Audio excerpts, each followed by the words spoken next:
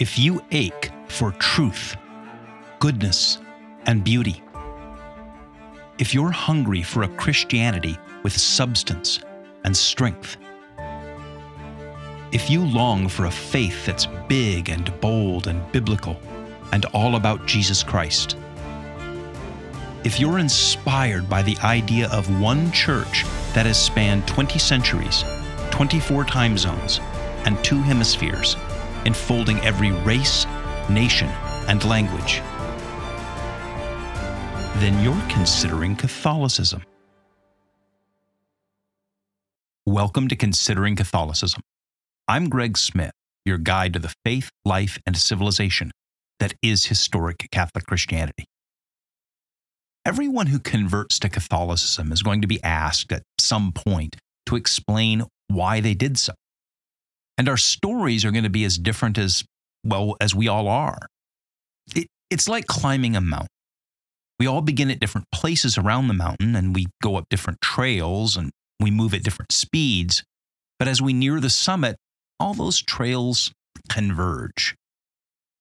Even so, for the last 100 years, a lot of English-speaking converts to Catholicism have been heavily influenced by a short essay by the English writer and convert to Catholicism, G.K. Chesterton.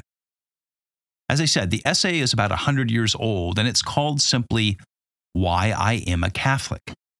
You see, Chesterton was a pretty famous public figure in early 20th century England, and he felt after his conversion that he needed to explain his reasons.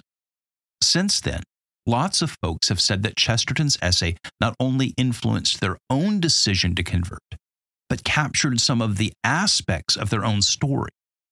Chesterton, in some sense, puts words to what so many of us have felt on our own roads to Rome. So I thought I would bring my good friends Corey Lakatos and Ed the Protestant together for the first time on the podcast so that the three of us could talk about Chesterton's essay and how he captures so many of our own reasons for considering, and in the case of Corey and I, converting to Catholicism. Now, if you'd like to read the essay yourself, I'll put a link to it on the Considering Catholicism website with this episode. And it was a rather long conversation, so I've split it into 2 episodes. This is the first part, so look for part 2 to be released in just a few days. And if you have any thoughts, questions, or suggestions, send me an email, greg@consideringcatholicism.com.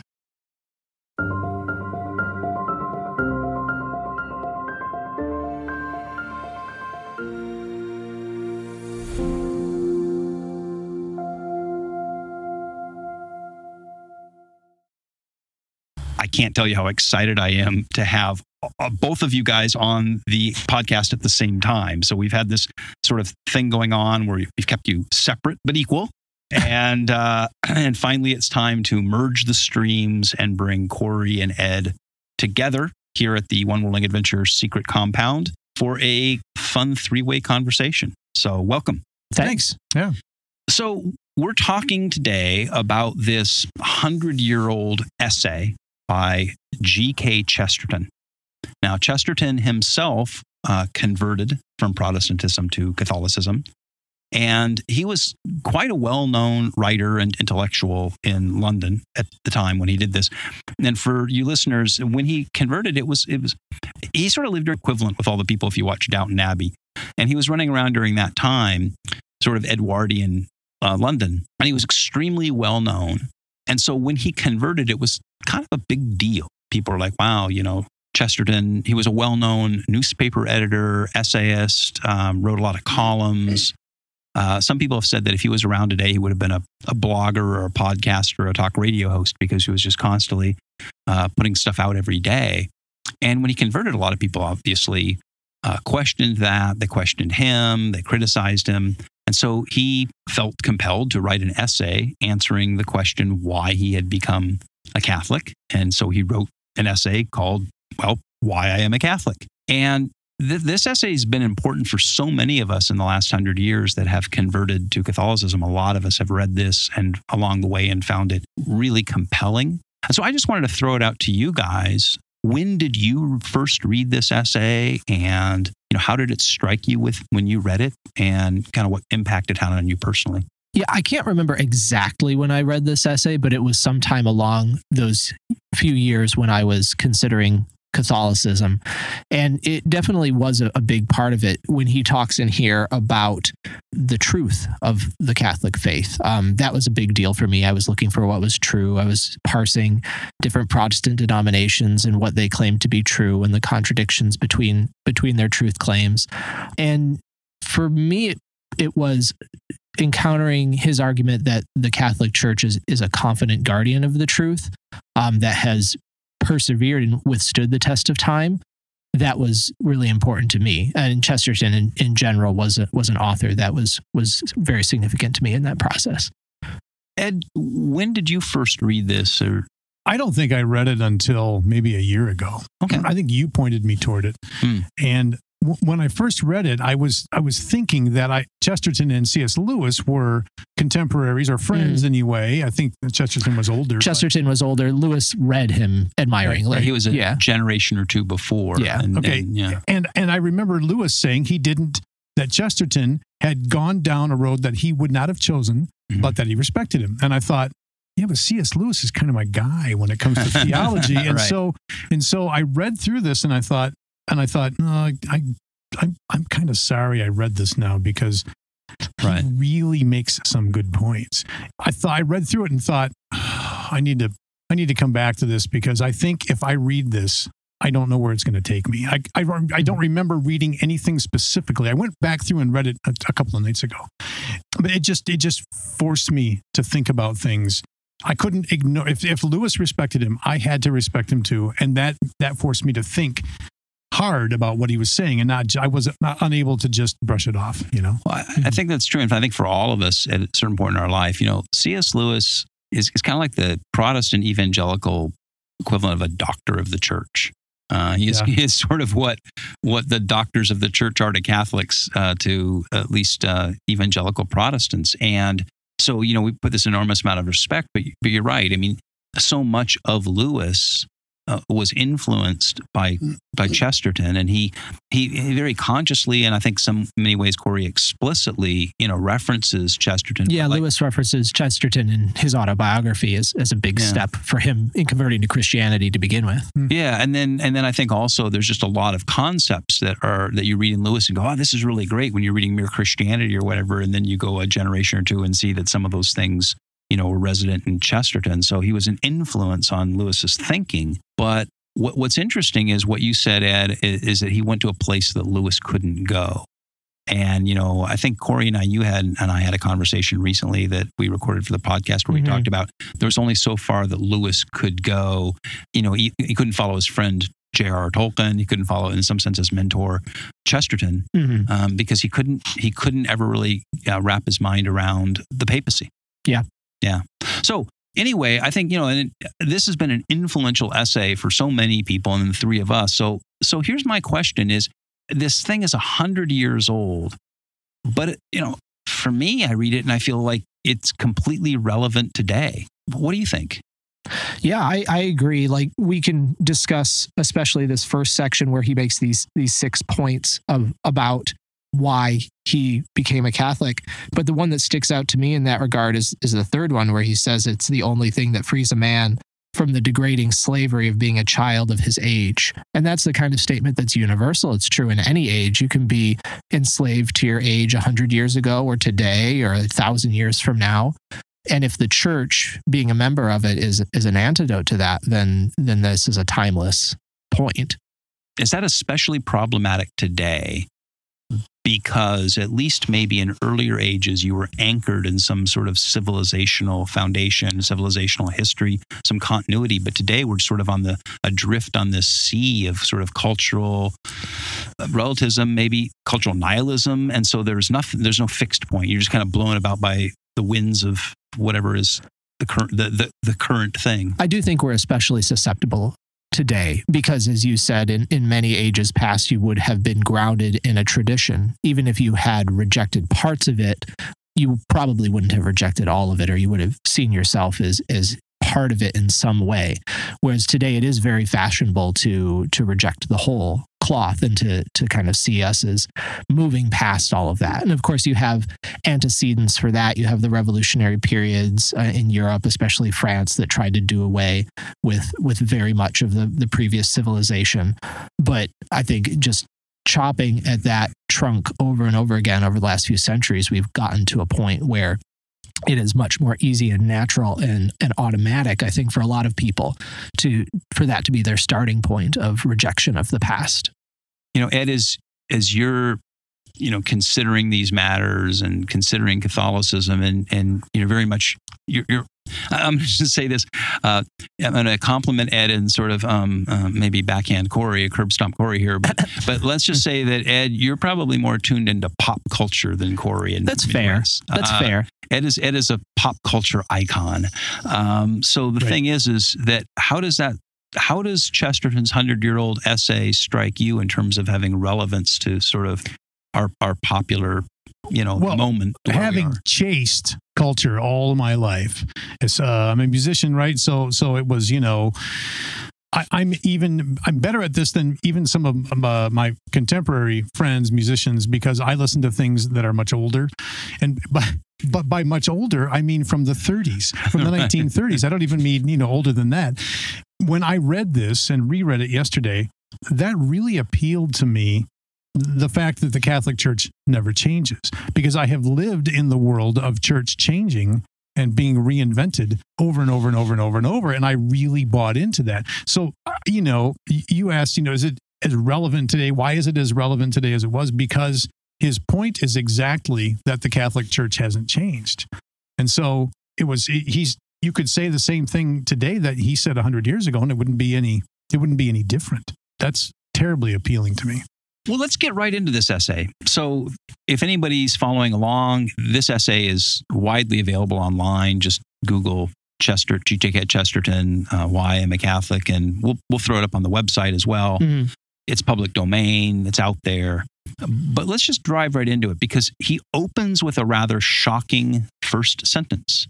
And the first sentence is this: the difficulty of explaining why I am a Catholic is that there are 10,000 reasons, all amounting to one reason, that Catholicism is true. Now, for me, the essay could have stopped right there. It could have been full stop, period, the end. And it could have been a one-sentence summary of, in a sense, why I converted. I mean, this is my, for me, I can't speak for you guys, but at a certain point, I came to believe that Catholicism was true. And once I came to that conclusion, what else could I do? I couldn't continue in something that I knew to be untrue. And so for me, Catholicism either and really any belief system stands or falls on whether it's true or not. I'm not going to believe in an untruth. And if it's true, then it's compelling. So for me, that was kind of a hard conclusion to come to, because personally, I had spent so many years, in a sense, teaching and promulgating things as a Protestant that I came to believe were not true. Just before we recorded this, I got an email a couple hours ago from a former Protestant colleague and who I had sent some of the broadcasts to and said, hey, check out this stuff. And it was a little bit of a pushback, dude, what kind of crazy stuff are you teaching on your podcast? And, I thought you were on our team. And so at a certain point, you have to decide what you think is true. And that's going to take you where it takes you. So anyway, let me throw it out to you guys and see what you think about that. Yeah, I definitely relate to that. Like I said before, there's a lot of conflicting views that you'll hear among Protestants, and certainly in the broader culture, lots of different conflicting truth claims. And I was already a Christian. I was already convinced of the truth of the gospel, and so it was a matter of what body, what church, what group is teaching this with the greatest accuracy, the greatest continuity with Christ and with the apostles, and with the stream of Christian history and thought, faithful Christian history and thought. And yeah, I came to the conclusion that Chesterton came to, that was the Catholic Church. And like you said, I think it's compelling at that point. What else can you do? It's like what Peter said to Christ, where else would we go? You have the words of everlasting life. If the church is the guardian of truth, which isn't to say that there aren't portions of the truth outside of it, but if the wholeness of it is contained in the Catholic Church, that Catholic and universal church, then I can't avoid that. I can't just pretend like I don't believe that anymore and act as if I don't believe that anymore. Right. Ed? You guys are way ahead of me in this, right? Right. You're years ahead of me. Well, theoretically, I mean, either we're years ahead of you or we're out, where the trains don't run. You're not going to join us. Right. So. Well, I've known you for a long time, and Corey, you for a fairly long time, and that is true about you guys. You're out where the trains don't run, but that's not when it comes to Catholicism. So I'm at this place that I'm sure you were, where you're asking yourself, what if this is true? I mean, what if this is right? And I pride myself on being all logical about it, right? But as I read through it a year ago or whatever, and then just a couple nights ago, I was sort of intuitively feeling that this was right. Do you know what I mean? It's like I can't pick this apart. I can't, and I think of the arguments that as this has become known in a few of my Protestant friends, like I don't say anything about this on Facebook because I'll just end up, staying up in the middle of the night. In a flame war or something. Yeah, exactly. Yeah. Typing back overly clever, responses and everything. But the few people I've talked to about this, their arguments back to me aren't very good. They're not very good. And I read this and I think, I've never read anything like this in Protestant apologetics, right? I just have never run across anything like this. This is a kind of a hard thing for me because it feels true. Now, whether that's the Holy Spirit witnessing with me or whether I'm just intuitively, I don't know. But well, okay, I don't want to go down this rabbit hole because we'll burn 20 minutes on this episode about it, right? But there's this fancy philosophical term called epistemology, which is the field of philosophy that deals with what you know and how we know things, right? But if you think about truth, there's a sort of a game that gets played a lot. And that is that a lot of times people will insist that that to know something, you have to be able to prove it in a mathematical sense, right? Like you can do a mathematical proof. The reality is that a lot of times we believe things not out of mathematical certainty, but out of preponderance of evidence. So, if somebody tells me, such and such and such and such, I go, well, 10 good witnesses and I've got a picture of it and, I can't prove it mathematically, but it seems to be there's pretty solid evidence. That's how you make decisions in a court of law, right? Mm-hmm. And then the other thing that you're saying, Ed, is a lot of times truth is, in some sense, an epiphany. It becomes a sort of an awareness. And that's when someone tells me something. I'm talking to a friend, I'm talking to my wife, I'm talking to somebody, I come to believe them. Well, and a lot of it, too, is not necessarily just becoming convinced of the truth, but becoming willing to accept the truth. Mm-hmm. Because I think we can be logically argued into accepting a proposition, and that is not the same thing as being able to live it or to really accept it like into one's heart. Right. And I think that because the human being is rational, but also we are incarnate, we're emotional, that in order to sort of incorporate a truth into ourselves, it takes more than just the heady, rational argumentation. Right. Well, and I think actually the order goes, when we come to believe things, a lot of times the other direction. I think we come to believe or intuit that something is true, and then we look for evidence to support that. To make sure that we haven't just, gone on a flight of fancy based on our emotions. So to bring this back to Catholicism and Chesterton's point, at a certain point, like for me in my journey, I just, began to think, egads, right? It's true.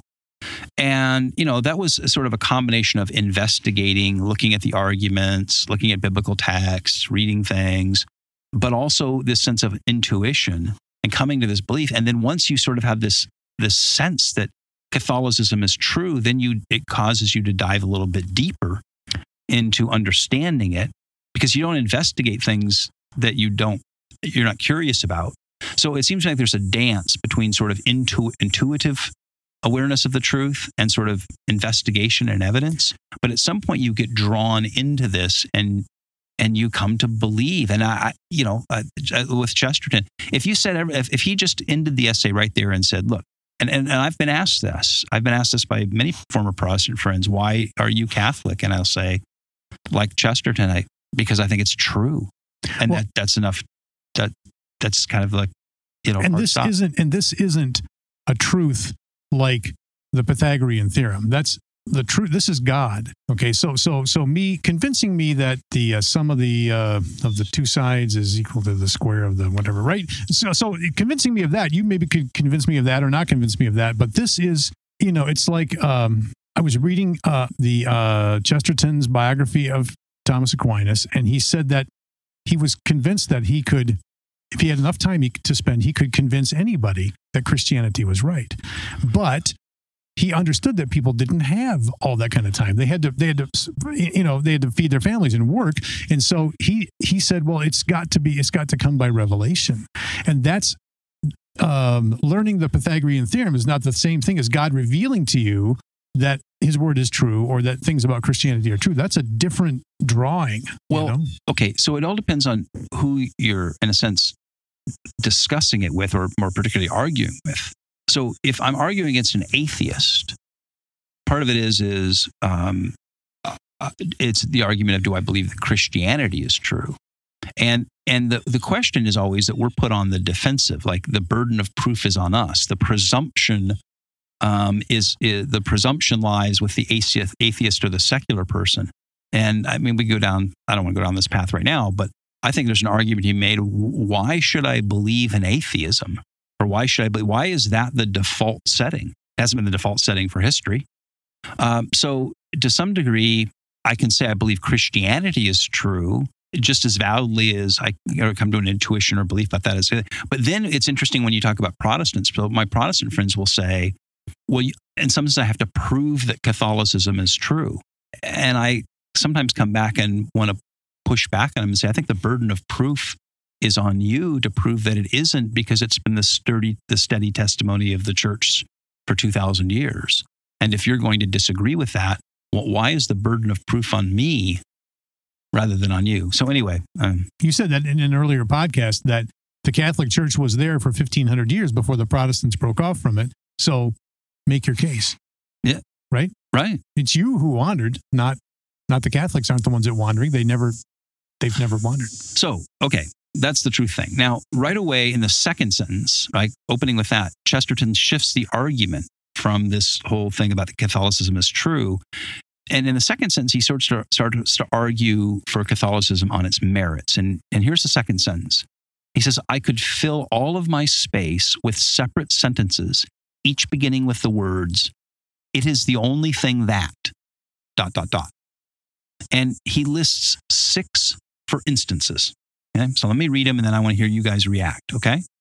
Pick whichever ones you guys want and go off. The first of his 6 instances where he says, it is the only thing that really prevents a sin from being a secret. It is the only thing in which the superior cannot be superior, in the sense of being supercilious. It is the only thing that frees a man from the degrading slavery of being a child of his age. It is the only thing that talks as if it were the truth, as if it were a real messenger refusing to tamper with a real message. It is the only type of Christianity that really contains every type of man, even the respectable man. And it is the only large attempt to change the world from the inside, working through wills and not laws, and so on. So those are Chesterton's 6, big declarations or reasons. Boys, take it away. Yeah, well, just to get started on that first one about sin not being a secret, I that was important at a practical level for me, especially with the sacrament of confession, because as a Protestant, I certainly believe that I should confess my sins to God and maybe sometimes to my brothers and sisters in Christ. But but there was no mechanism, to use a very practical word, to compel or even just encourage me to make that confession to anyone else. And so and of course you can just refuse to go to confession, but if you're practicing the sacrament of confession regularly, then it's a great bulwark against self-deception and against your ability to just keep your sins a secret in your own mind and not bring them to the church, to anyone else. And I think that's of great benefit. You can kid yourself. You can fool yourself. If you're doing something you think you shouldn't be doing, you can say to yourself, okay, well, yeah, I'm going to confess this, but it's really not all that bad. And you say it out loud to somebody, and you hear it through their ears, and you think, oh my gosh, this maybe I had an accountability partner when I was working at the big church, and this was all the rage in the 90s. Mm-hmm. And we were out of town, and we were rooming together at this big conference, and we were lying in these separate twin beds in the motel room. And my accountability partner, who was an elder, was flipping channels. Sort of, while we were talking, he's flipping channels, and came across an R-rated movie, and we both knew we should not be looking at this, right? And he hesitated for about a second, and then he punched the button like, ooh, we got past that one, right? And so I proposed that while we were together, as long as we're being accountability partners, as long as we're together, anything we do together doesn't count. Because we're, and my point is that, he didn't really carry a lot of weight in that sense, right? If I'm going to go talk to a priest, well, this is a guy who took a vow of abstinence. Nobody does that just so they can lord it over other people. No man does that. This is a sacrifice, and that brings weight. It's to the thing of being supercilious, Nobody gets into that because they I wouldn't think. I can respect a priest who has gone through all he's gone through to be who he is, and that's somebody I could talk to, and somebody I would be a little afraid to talk to because I got to sit up straight and listen. Corey? Well, you mentioned the second one about the superior cannot be superior in the sense of being supercilious, in the sense of being haughty, full of themselves, lording it over other people. And I think that that's true because Catholicism is always trying to humble us, is always reminding us of our sins, of our weakness before God, not in a degrading way as to make us feel, despair of ourselves, but it is the sort of thing where everyone has dignity, but everyone is also supposed to approach things with humility. So you might be the most powerful, the most wealthy person, but you're still going to be told that you're a sinner and that you need to repent. And I think that carries a lot of weight. Right. That's built into the structure of the Catholic Church. Right. Well, it is, right? And so people can point out that the Pope lives in a palace, right? But at the end of the day, the Pope is the servant of the servants of God, right? And he's the heir of St. Peter. And I think he's contrasting this not only to other Protestant sects, but also to the world around us. Mm-hmm. It's not about climbing a ladder; it's about descending into service. I think one of the things he talks about it being the only type of Christianity that really contains every type of man, even the respectable man. And that goes to the Catholicity of the church, right? So Catholic means universal. It means it contains everybody. And this is a point that Chesterton makes somewhere else in his writings, where he talks about how we want to pretend that we're cosmopolitan and children of the world. But what we really do is we hunker down and we splinter off with people who share our thinking and our tastes. And he said, Corey, remember that line where he says something to the effect of, there's a reason why, that if you're really going to love the world, you have to love your neighbor. And there's a reason why Jesus tells us to love our enemies and love our neighbors, because they're often the same people. And Catholicism, here, let me put this in practical terms. I spent most of my Protestant ministry career in the evangelical world, where what you were doing is a tractional church ministry. Mm-hmm. So Ed, you worked in this world. You were doing giant rock concert things at church, and we're doing that to try to attract people to come to this church on this corner. Right. Because they liked the band and they wanted to be around people and the pastor dressed cool and they did this, that, right? So the idea is that you splinter people, you divide people up as a consumer model, according to their tastes and preferences and all that. Whereas Catholicism, one of the things that appealed to me is that I go to my parish church. And so when I decided to become Catholic, there were some Catholic parishes, that were within driving distance of me, that I thought, well, that one just seems really cool. I think the building is neat, and what I know of it seems like the kind of thing that appealed to me. But I thought, if I'm going to be Catholic, I'm going to drive down to the literally the closest church to my house and walk into my parish, even if it's not to my taste. Right, and you're going to be sitting with the rich people and the poor people and the people you like and the people you don't like, and right, and here comes everybody. Right, and that's what it means to be Catholic. It means to be part of this church that's bigger than I am, and in a sense, as Chesterton puts it, contains every type of person. I felt that when you took me to the cathedral, to the Mass. I was looking around, and I felt like I saw every type of person. I didn't feel like I was seeing everybody from one community or another community or group of people. I felt like I was seeing a pretty broad spectrum, which has not necessarily been my experience in Protestant churches. Chesterton's fourth reason here, that is, it's the only thing that talks as if it were the truth, as if it were a real messenger refusing to tamper with a real message. So as I said to you a couple of hours ago, I got an email from a former Protestant colleague, another minister that I used to know. And this colleague had listened to some of the podcasts and was like, you seem to be really strong on this Catholic stuff. Like, why don't you just talk about general topics or generic Christian topics instead of leaning into all this Catholicism stuff? They said, your podcast might be more popular and you might get more supporters if you just made it like about generic Christianity and not Catholicism. And why get all granular about Catholic teaching?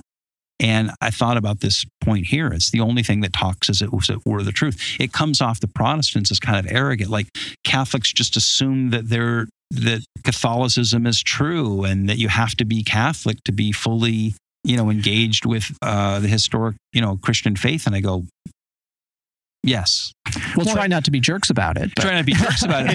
But look, again, it goes back to, if I think it's true, if I think for example, if I do believe that in apostolic succession and the continuity of the ministry of the apostles, and if I do believe that the canon of Scripture was given to us by the authority of the church and the teaching of the apostles has come down as the tradition of the church, if I believe that that's true, and I do, well, I can't pretend that I don't. And I think that's one of the things about the Catholic Church that Chesterton's drilling in on is it doesn't talk as if it has to persuade. It simply assumes that it.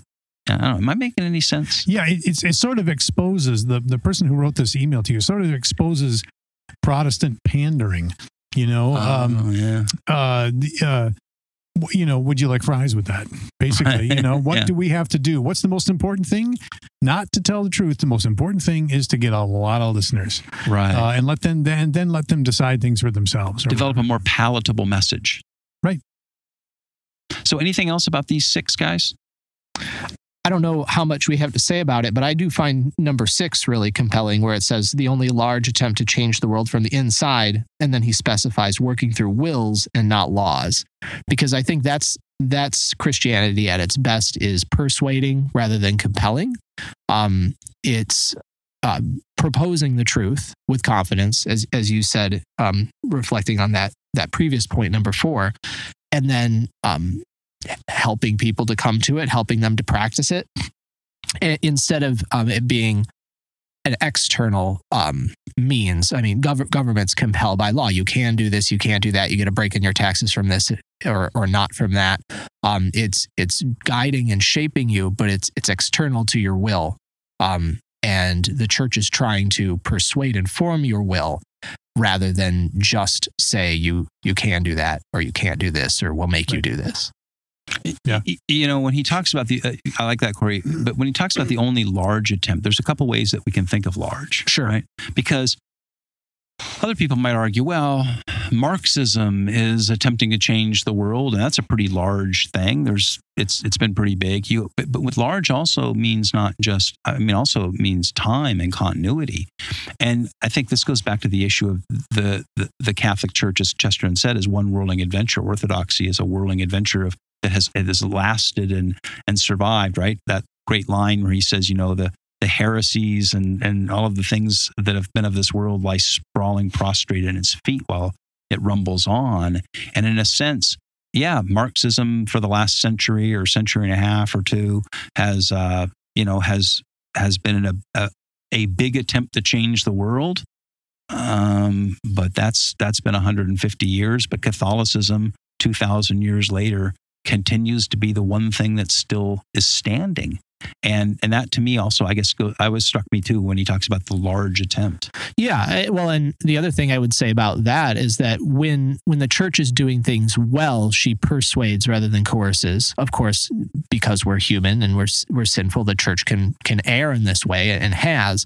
But the default, the church working as it should is working through the will rather than through laws. I think it's baked in the cake for Marxism that it works through laws, through coercive means, rather than primarily through persuasive means meant to guide people's wills. It's funny because I think that there's a lot of Marxists or whatnot that would say, no, we're creating a new man with new taste. But how? But the funny thing is that at the end of the day, there's always a fist behind that. I mean, what's George Orwell's line about the Inquisitor says to Winston Smith, imagine a boot stepping on your face forever. That's what it is. At the end of the day, for all of the talk of persuasion, it really always does come down to who has the guns and who has the hobnail boots. Right. And Marxism is only one example, a particularly relevant example today and for the last couple hundred years. But I think you could say it about lots of, especially political programs, is that when they're working right, the way they're designed to, they're coercive. Well, yeah, you could say the same about fascism, in the 30s. But the point is, as you say, is that at the end of the day, all of these attempts to change people from the inside out are failures because they don't change people in the same way. That's what Catholicism has a large scale attempt. In the end, they all do and revert to the hobnail boot stepping on your face. So in this essay, we're going to kind of wrap up this first episode. We're going to have a couple of conversations. We're going to keep sitting here at the Secret Compound recording, but we're going to cut this first episode here in a second and then pick it up later. But before we do, I want to talk about what Chesterton sort of does next in the essay, because he, after saying, hey, look, number one, Catholicism is true, and number two, here's 6 instances of why it's compelling. He then says, or I might treat the matter personally and describe my own cultural conversion. But I happen to have a strong feeling that this method makes the business look much smaller than it really is. Numbers of much better men have been sincerely converted to much worse religions. I would much prefer to attempt to say here of the Catholic Church precisely the things that cannot be said even of its very respectable rivals. In short, I would say chiefly of the Catholic Church that it is Catholic. I would try to suggest that it is not only larger than me, but larger than anything in the world. It is indeed larger than the world. I think that's right. I think there's a whole genre of describing one's conversion experience, right? I mean, to anything, right? I mean, we've done that on this podcast. We've done that on this podcast. and I think that's okay. I mean, another... Yeah, it's legitimate. People want to know about somebody's conversion. But I think what I like about Chesterton, he goes, in some sense, it makes it seem smaller. It is interesting. Why did so-and-so convert? I mean, Augustine's Confessions and 1,000 other things like that. That's all interesting. But at the end of the day, it's not about me. That's about something bigger than the world, right? And how does that strike you guys? Well, yeah, because an individual is finite and can only convert for so many reasons. But they can't comprehend or they can't be motivated by all of the things that make Catholicism true, or they can't, just because of their limited nature, can't be converted by all of its Catholicity all at once. I mean, we hope, of course, over time to be able to understand and kind of inculcate it. But yeah, a conversion story is necessarily this limited set of things, 2, 3, 4, 5, 6, 7 things really appealed to me and drew me in, whereas that's only a small sampling of the many things that I could say. Right. Well, it's right. I mean, it makes it very subjective, like you say. These are the things that appealed to me, rather than saying this is something that is as Chesterton said, is bigger than the world. And in other words, I don't want to talk about why this thing appealed to me or appeals to me. I want to talk about the thing itself. My experience with being a Protestant is that, me bouncing around from the Baptist church to the Charismatic church to the church growth movement and all that, I was always trying to find a place where I belonged based on whether I thought this place was cool or whether they had good music or really liked their approach or these people are really neat or whatever, right? And I don't feel that the Catholic Church is asking me that at all. The Catholic Church is saying, look, we're all doing this because it's true. And we're all changing, like you said one time in a sermon, we're changing ourselves to fit this. We're not, that appeals to me. I think when you really love something, there's two ways you can write love poems, I suppose, where you describe how the beloved makes me feel. When I see you, my heart flutters and my palms sweat, right. And I, blah, blah, blah. In other words, you're relativizing the thing that you love by making it, in a sense, about you. But if you truly love something, you talk about it.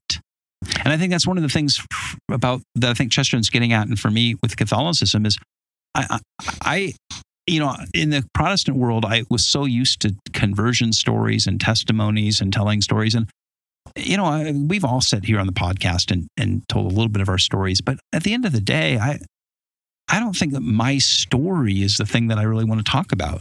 It's not the most important thing. I think that conversion stories can be very helpful. And I think the reason that is the same reason. We are finite. We are particular individuals, and something that, it's in your story or in somebody else's story, I can really relate to. And like, it can really be persuasive or helpful to me, but it's not the thing itself. I'm not converting to the Church of Greg. Right. Yeah, good thing. Thank God. Thank God. Right. I mean, I don't want to talk about how, in some sense, I don't always just talk about how I feel about Jesus. I want to talk about Jesus. And in a sense, that's what Catholicism is about. I want to talk about Christ, and I want to talk about the things he's done in this world, and I want to talk about his kingdom, and I want to talk about his church. And I'm just a tiny, itty bitty little piece of it, and not very important. And instead of making me feel bad, that actually makes me feel pretty good. That's a comforting thought. It's a comforting thought, right? Because if it was up to me, oh my gosh, I'd screw it all up. It's good to be a part of something that's bigger than we are. So let's stop here, and we'll end this episode, but we're going to keep this conversation going sitting here, and we'll just simply cut it and roll it over into the one of the next episodes. Okay? Great. Sounds Thanks, good. Guys. Bye. Thank you for listening. My name is Greg Smith. And if you've enjoyed this podcast, would you please hit the like and subscribe buttons wherever you get your podcasts? And please share it with others. And if you're curious about the Catholic worldview and faith, the Church and its saints, or Catholic history, culture, and art, then visit consideringcatholicism.com. And email me to let me know what you think. Greg@consideringcatholicism.com.